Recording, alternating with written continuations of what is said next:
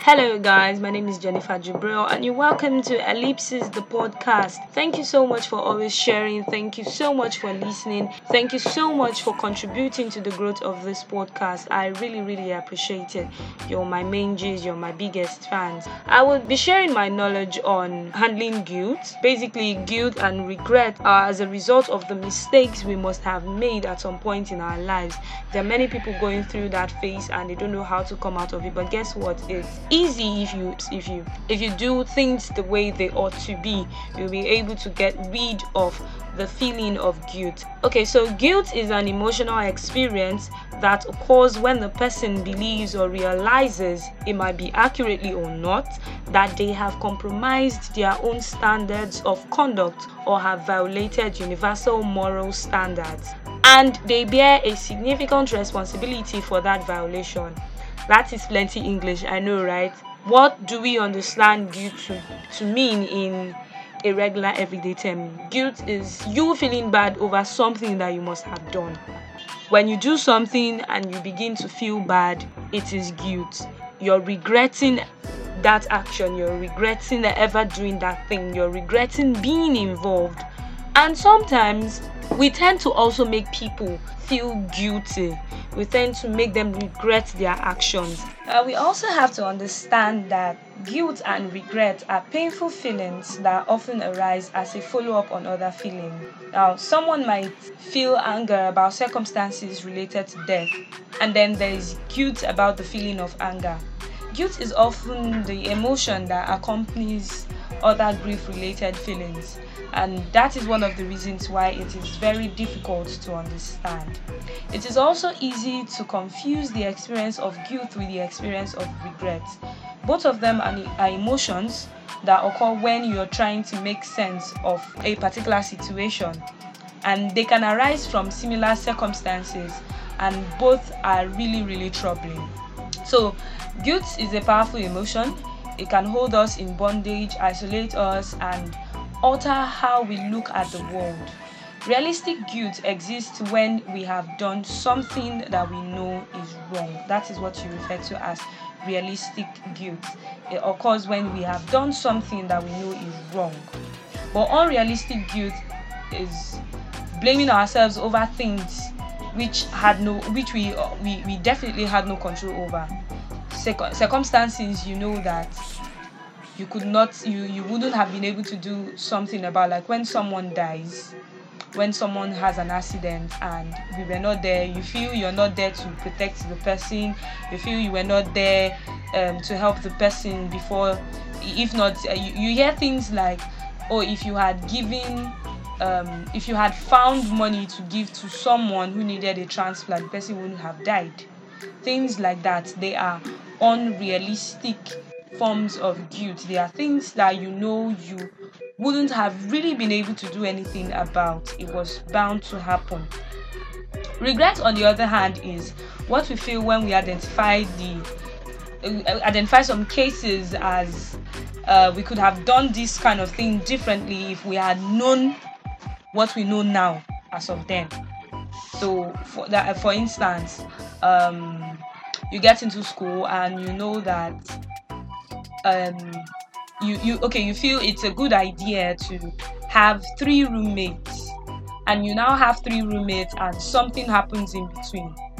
You learn your lesson. You begin to regret having those roommates, but you are quick to forget that you did not have the knowledge you have now when you had having 3 roommates in mind. That is regret. You tend to have the could I, should I would have done things differently if I had known this better. That is how regret happens. Okay, so another example of this includes wishing you had spent more time with a loved one before they died, wishing you had said I love you to someone before they walked away or before they got married or something. That is regret. So how can you cope with guilt and regret? How can you cope with guilt and regret? You have to talk to someone you trust how you're feeling. Talk to someone that you trust about the way you're feeling. Blaming yourself or wishing you had done something differently is quite natural. You may need to be reminded that you did your best when you could, and you tried, and you stressed, and you couldn't have been there at the last minute. You just have to be reminded of those facts. And you sometimes lose the objectivity to remember exactly how things were, or we tend to always forget how the kind of things we did rightly. Talking to someone that we trust about how we feel goes a long way in helping us heal. That is one way of coping with guilt and regret. Another way is that you have to write a list of what you feel bad about. Write a list of what you feel bad about. Then, as objectively as you can, identify what is guilt and what is regret. When you know what guilt is, you know what regret is, you know the difference between a realistic and an unrealistic guilt, then you begin to look at those things that you feel bad about and ask yourself if they are realistic, if it was intentional or if it was unintentional. Our grief usually blinds us to the truth sometimes. That is what guilt and regret is capable of doing. Our grief blinds us to the truth sometimes. Another way of tackling guilt and regret is that you have to forgive yourself and start forgiving others. This may be very hard to do, but you will be better for it. You will be so good for it. Realize that it is you that is not forgiving yourself at this point. That's why you're feeling guilty and you're having a sense of regret. If you need to, ask for forgiveness from whosoever you thought you wronged. It might be your parents, it might be your friends, your siblings, and you might just be surprised to find out that they are not holding anything against you.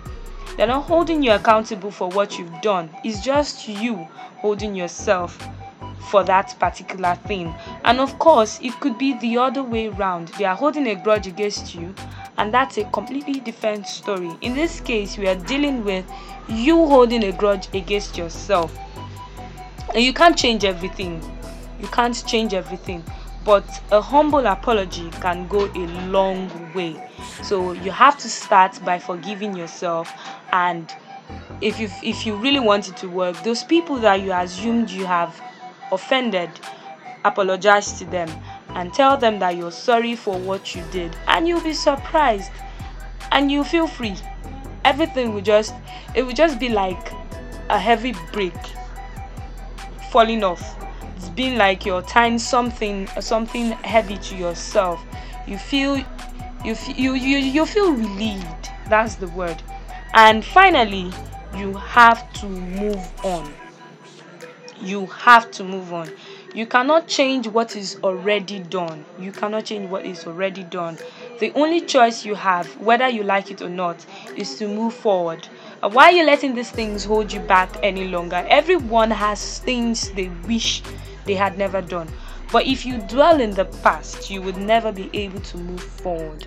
These are things that you have to hold on to. These are things that you have to tell yourself all the time. These are ways that you possibly would be able to get rid of guilt and regret. Trust me, everyone makes mistakes. There are things that we have done that we just tell ourselves like, man, I wouldn't have done these things. But come on, you can't keep beating yourself. You can't kill yourself for it. You just have to forgive yourself and move on and be better. Try as much as possible not to do those things that you regret doing. That's how life works. So I'll come your way on the next episode on this amazing podcast. Keep listening and keep sharing. To have a lovely day ahead.